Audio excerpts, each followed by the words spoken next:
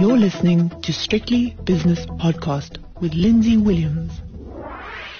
It's Monday, so it's time for Shapiroworld with David Shapiro from Sasfin in Johannesburg, and he has just returned from one of his fact-finding missions in New York. We did speak about your fact-finding mission in New York last week, but we haven't really spoken about the demise of, or the potential demise of the FANG stocks, Netflix, and maybe a couple of others starting to show cracks. And I don't know if you noticed, there was a listing this morning, it was on the Shanghai Exchange, a new sort of NASDAQ-style exchange, and certain share prices rose by 520% and all sorts of glamorous numbers. But it shows you there's a challenge to the United States. I don't know if that means that prices are going to come down, but it certainly shows you the appetite for these type of stocks. Oh, no, undoubtedly. And, I mean, some of those stocks on the Shanghai went up, I don't know, 200%. Yes. But, Lindsay, it's still a massive, massive attraction. And things are changing. You know, you mentioned Netflix. Reed Hastings, who runs Netflix, actually made a statement some time ago. And he said, you know what his biggest worry is? It's not Disney or any other competitors like that. It's really the gaming companies. And today, youngsters are so involved in gaming. There's a wonderful article in Barron's this week about 5G. And they talk about Formula E, which are the electric racing cars. Yeah. Now, I don't know whether I read the story right, but this is fascinating. What happens is that while these cars are racing, Yes. they limit the power. Okay, so they've got certain limited power in terms of how fast they can go. But in terms of power, the public can now vote. If they're playing a game. If they like a certain driver, they can vote for him, which will send him over the internet or through 5G more power, which will make him race faster. No, that's so ridiculous. It's almost like a lie. Please read the article because I might be misinterpreting it. So I'm giving you my own spin on it.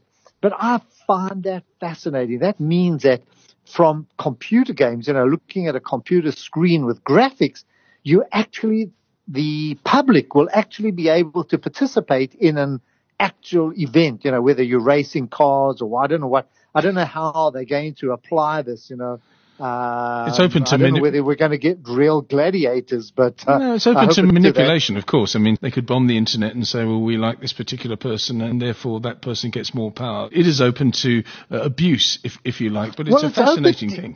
You see, the abuse, I don't know how that can be because it's a global, you really got to have some cyber hacker to do that, who can manipulate the results. But read the article yourself and just imagine what they can do, just how gaming can change in its complexity from where it was nothing more than a computer screen or a computer game. So I find that intriguing, and this is what attracts me to tech, how it's just changing the way that we do things. My young grandson, who's a very good soccer player and plays in New York and that, he loves to play. But when I ask him if he wants to watch a game with me, no, he says, it's so boring.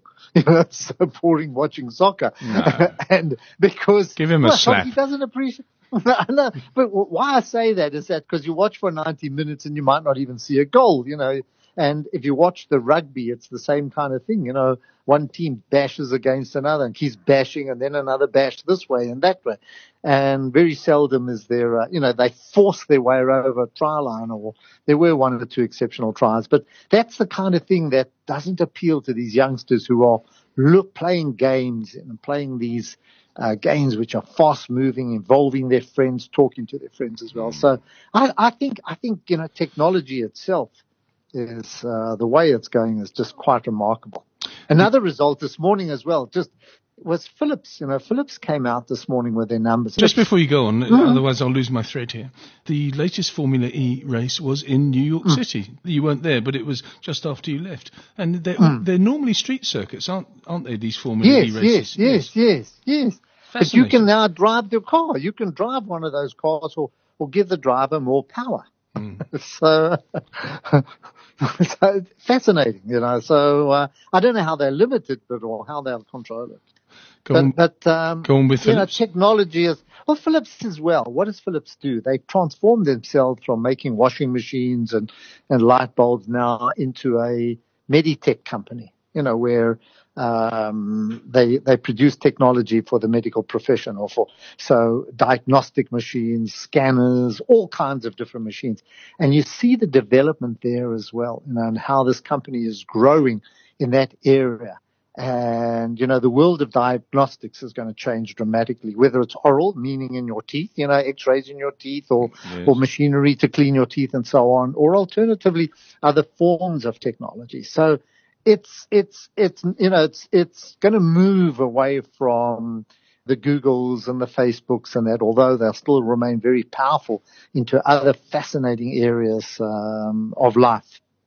Okay, so you like Philips. Let's have a look at what you do. I like the area, medical technology. There's intuitive surgical, which is robotic surgery, all these kinds of areas. And they're easier to win than drugs. Drugs, you never know what the next drug is going to be. It's very, very difficult to find those drugs, but technology is much easier to grasp. It's actually 40 minutes down the road to Eindhoven, where Philips was actually founded, and it's still very much a Philips town, Eindhoven. PSV Eindhoven, very, very famous Dutch team. Unfortunately, they lost the league to Ajax last season, but we'll talk about football later on. Anglo-American Platinum came out with their results, and they've come up with, it seems to me, about 17 or 18 trading updates. So the results weren't before they get the results. It's corporate governance gone mad, but a really, really good set of numbers. But it's out of their control, of course. They can control their costs. They can manage the unions. They can manage their production. But it's all to do with the PGM basket price in US dollars and the vagaries of the South African rand exchange rate against certain currencies. And of course, you've got labor as well.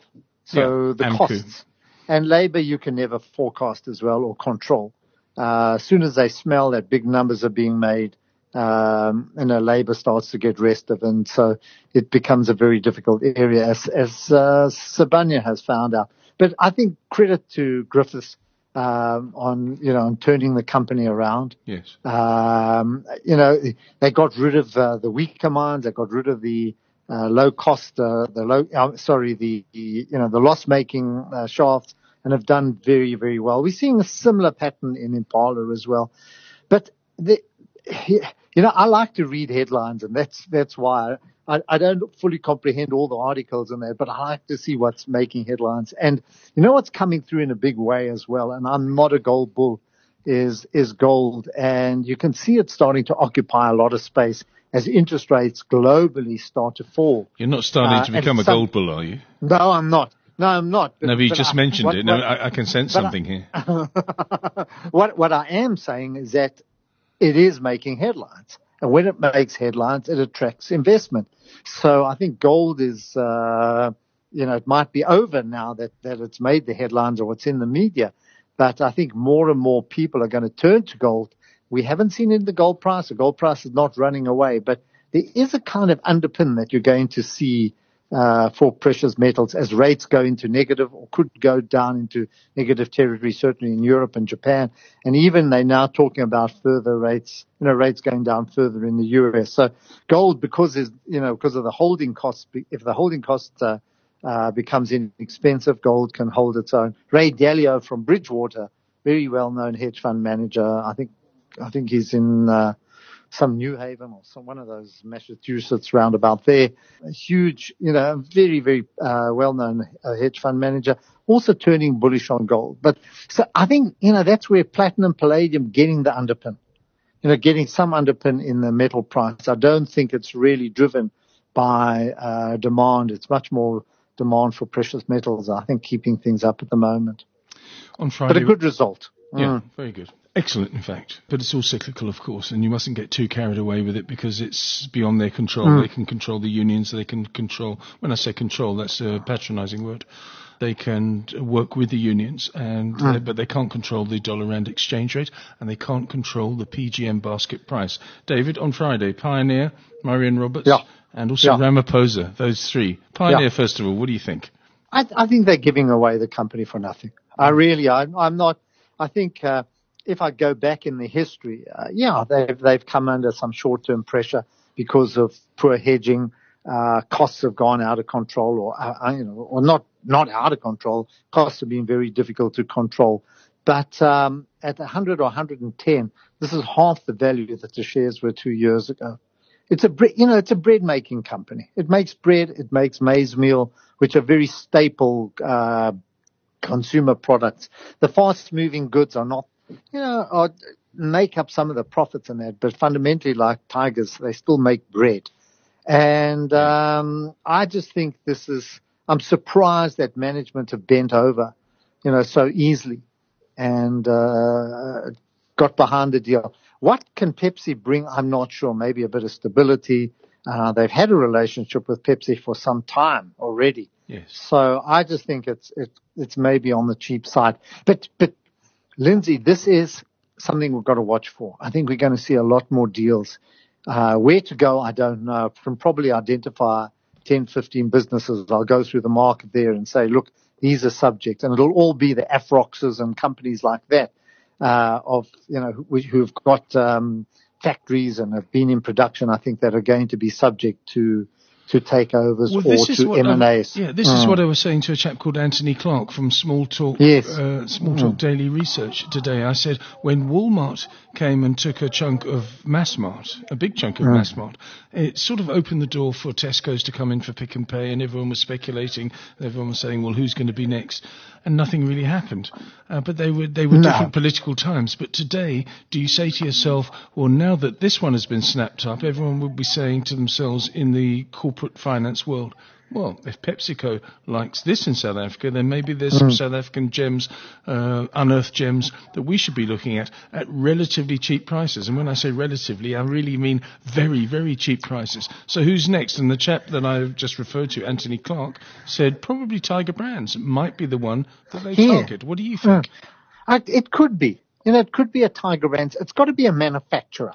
I wouldn't go for a distributor. I wouldn't go for a retailer. I think a manufacturer, who can manufacture things here for distribution, maybe into Africa, or even some smokestack companies. I would put like maybe a Roynitz and Afrox, manufacturing type businesses, electric business, electrical or engineering type businesses. I think they're the ones that are probably trading significantly below their, NAVs. By NAVs, I mean the actual value of all the steel in their businesses. So I would imagine it's going to be in that area rather than, maybe even some of the construction companies, as we saw with Murray and Roberts, although they call themselves a contract mining company now rather than construction.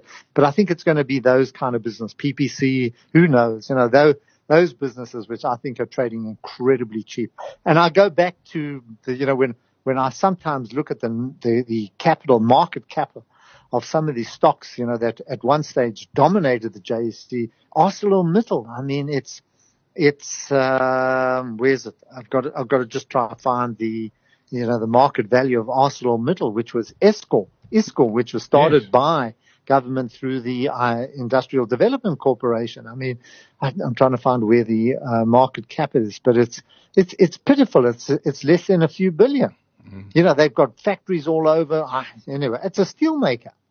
So you can literally, I think those are the ones that are going to be subject to M&A. David, I've always thought that if companies were listed on a world country exchange, if countries were listed, you'd say to yourself, well, South Africa is looking really cheap at the moment, and someone would just snap up the whole country and say, well, I want tourism, I want manufacturing, I want mining, I want all sorts of other aspects, and you buy the country. I think South Africa at the moment, given what we've just seen with PepsiCo, would be right up there, and people would start to buy us if we were listed, because we are so cheap. We are cheap. I think from that point of view, you've got to be able to do something. You know what gave me a clue as well? I happened to be in the TV studio with the MD of Ford, the local Ford business, and they've increased their shifts from 2 to 3. So got 3 shifts a day producing the Ranger. They produce a Ranger for a whole lot of countries, I think up to, I don't know how many hundreds of thousands a year they do left-hand drive and right-hand drive. And they're doing well. They're doing incredibly well. Why? Because they're an international business manufacturing in South Africa, using the facilities here of various other tax breaks that they get, which are historical, but they're doing incredibly well. I say, so why can't anybody else do that as well? Why can't that be replicated? And they got the same staff as they got at Eskom, the same people, or at SABC or at SAA. There's no difference in the people that they're employing. It's just a matter of management efficiencies and making it work. So we can do that. We've got a lot of facilities. We've got the infrastructure here. Yes. Just a matter of applying ourselves, of applying yourself. So yes, you can find those pockets around this country where you'll be able to make money. I wouldn't go to the market. I would do it because you don't want to be subject to analysts looking at you every 3 months or 4 months or something like that, but just get it going. So the one thing that there is here is a lot of small pockets of excellence. It's just we can't put it together because politics interferes all the time. I know, and it's decades and decades of under-education that is really hampering us. But in the future, I'm absolutely certain that South Africa will prevail. On Friday, I saw a couple of tweets from you about Marion Roberts. You said you couldn't understand why the share price returned 15 to 20%, but you found out afterwards. Just briefly on Marion Roberts, another sad story. Well, Aton, which is a German company, quite a diversified company, made a bid for Marion Roberts. Marion Roberts, and they control the company. I think they've got about a 40% shareholding. I can't remember the exact amount that they hold. PRC is another big shareholder. But along the way, Marion Roberts' management has been thwarting the deal. Didn't want the deal to happen. And what's interesting is that if you look at the Competition Commission's finding, which prohibits the deal or suggests you can go back to the tribunal and argue and appeal, but management didn't want it. And what I found fascinating is there's another statement out today, but if you look at the text of what the Competition Commission said, it's exactly what Marion Roberts' management has said. Listen, we don't need the money. We don't need the skills. We're not under pressure. We don't need the deal. So it's not surprising that the Competition Commission came out, although the Commission does find that it'll be anti-competitive, although I think that's a bit stretched. So that's the background of the deal. Marion Roberts has fallen back because the deal's not going to take place. So we're back where we are. Okay, let's go to Cyril Ramaphosa, which has been an extraordinary story over the last 2-3 days against the Public Protector. It came out on Friday, the Public Protector's report, and he came out over the weekend with a rebuttal, and it was a very, very well publicised and very public rebuttal as well. Do you think that this is a danger? This disturbs me somewhat. It is quite disturbing because, one doesn't know how to read politics in this country. It's so difficult and it's so twisted. If she is the Public Protector and can be trusted, if it was Thuli Madonsela, yes, then you'd be worried. You'd be worried that there's some strength to the argument. Because she has gravitas. She has gravitas. Sure. She has credibility. But this new PP doesn't in many people's eyes. No. So I think on the strength of that, I think he might get away with it. But that's unfair on her part. But I think she's discredited herself, so I think she will take the consequences, and he might be able to get it. If it is true, and he can't answer it, then any self-respecting person would resign. He would, in any other country, if this was found out, that he lied to Parliament, they'd call for your head. But this is South Africa, so, but it does, I don't want to say it puts a bitter taste, but it does raise questions about the president, and we've got to get to the truth of it. Look, this whole Bosasa affair, is incredible. It's absolutely incredible that we could have been run like this and that a company like that could have had so much influence over and above the Guptas. You just wonder what was running the admin of South Africa. We've got to clean it out, Lindsay. And we just need, we need disinfectant. We just need a complete makeover of this place, and just to get rid of that kind of history, because it doesn't do us any good and it just holds us back from going forward. And as you said, we must be cheap, but maybe we're cheap for a reason. Everyone's cheap for a reason. The Impala Platinum was cheap for a reason because everyone was selling it, 16 to 70. But I was just speculating. It would be amazing to have a country stock exchange and you can buy and sell countries. But that's a stupid fantasy. Let's end, as we always do on a Monday, with Matters Football, because it's only... What is it, 2 weeks now? 2.5 weeks? A couple of weeks away. Until the start of the season. I'm very excited. You've got a new chap at Arsenal called Eddie Nketiah, I think. Yes. And he can't stop scoring for you. Very young. And you're also trying to buy Zaha from Crystal Palace. And you're upping your bids. I mean, Arsenal, that is not you, but upping your bids. So maybe you're going to keep up with the Spurses. I don't know. We need defence. We've got to look at our defence and an attacking midfielder, somebody who can come from the midfield and can really control the game, Roy Keane type, Gerrard type person. We lack that kind of, we lack that kind of, what would you say? Dynamism. Not energy, but it's like it's a captain, someone who can actually change the course of a game. Right. And, we still, Torres or taps like that who are just magnificent in the midfield. So Vieira, someone like that. We haven't got anybody like that. So I'm just hoping for the best. I think I've become a little agnostic after the World Cup cricket, and I just got knocked out there. So I'm so tired of being on a losing side. Try supporting Ipswich since 1975. Thank you very much. Ipswich beat Colchester 5-0 in a friendly over the weekend, and I got excited about it. I mean, that's how pathetic I am. But the goal of the weekend... Barcelona look all right, eh? Crikey. They bought Griezmann from Atletico Madrid for an outrageous amount of money. They got the Ajax centre forward. Gosh, I'm so looking forward to going to Barcelona in September and seeing this new team. But never mind that. They look great, eh? They are the best team in the world. And Harry Kane has labelled his outrageous goal from the halfway line against Juventus in Singapore as one of the best of my career. Have you seen this goal? I haven't. Go to YouTube and put in Harry Kane Juventus goal. It is outrageous. How this man sees in a split second that the goalkeeper is off his line. It's one of those from the halfway line shots and the goalkeeper scrambling to get back. It's absolutely beautiful. It's in Singapore. It was only a friendly against Juventus, but goodness me, David. It was wonderful stuff. Can't wait for the football season to start. David Shapiro, thank you very much for your time this evening. David Shapiro is from Sasfin in Johannesburg, and that was Shapiroworld. That podcast was proudly brought to you in association with sharenet.co.za. Visit strictlybusinesspodcast.com and subscribe to receive exclusive content straight to your inbox.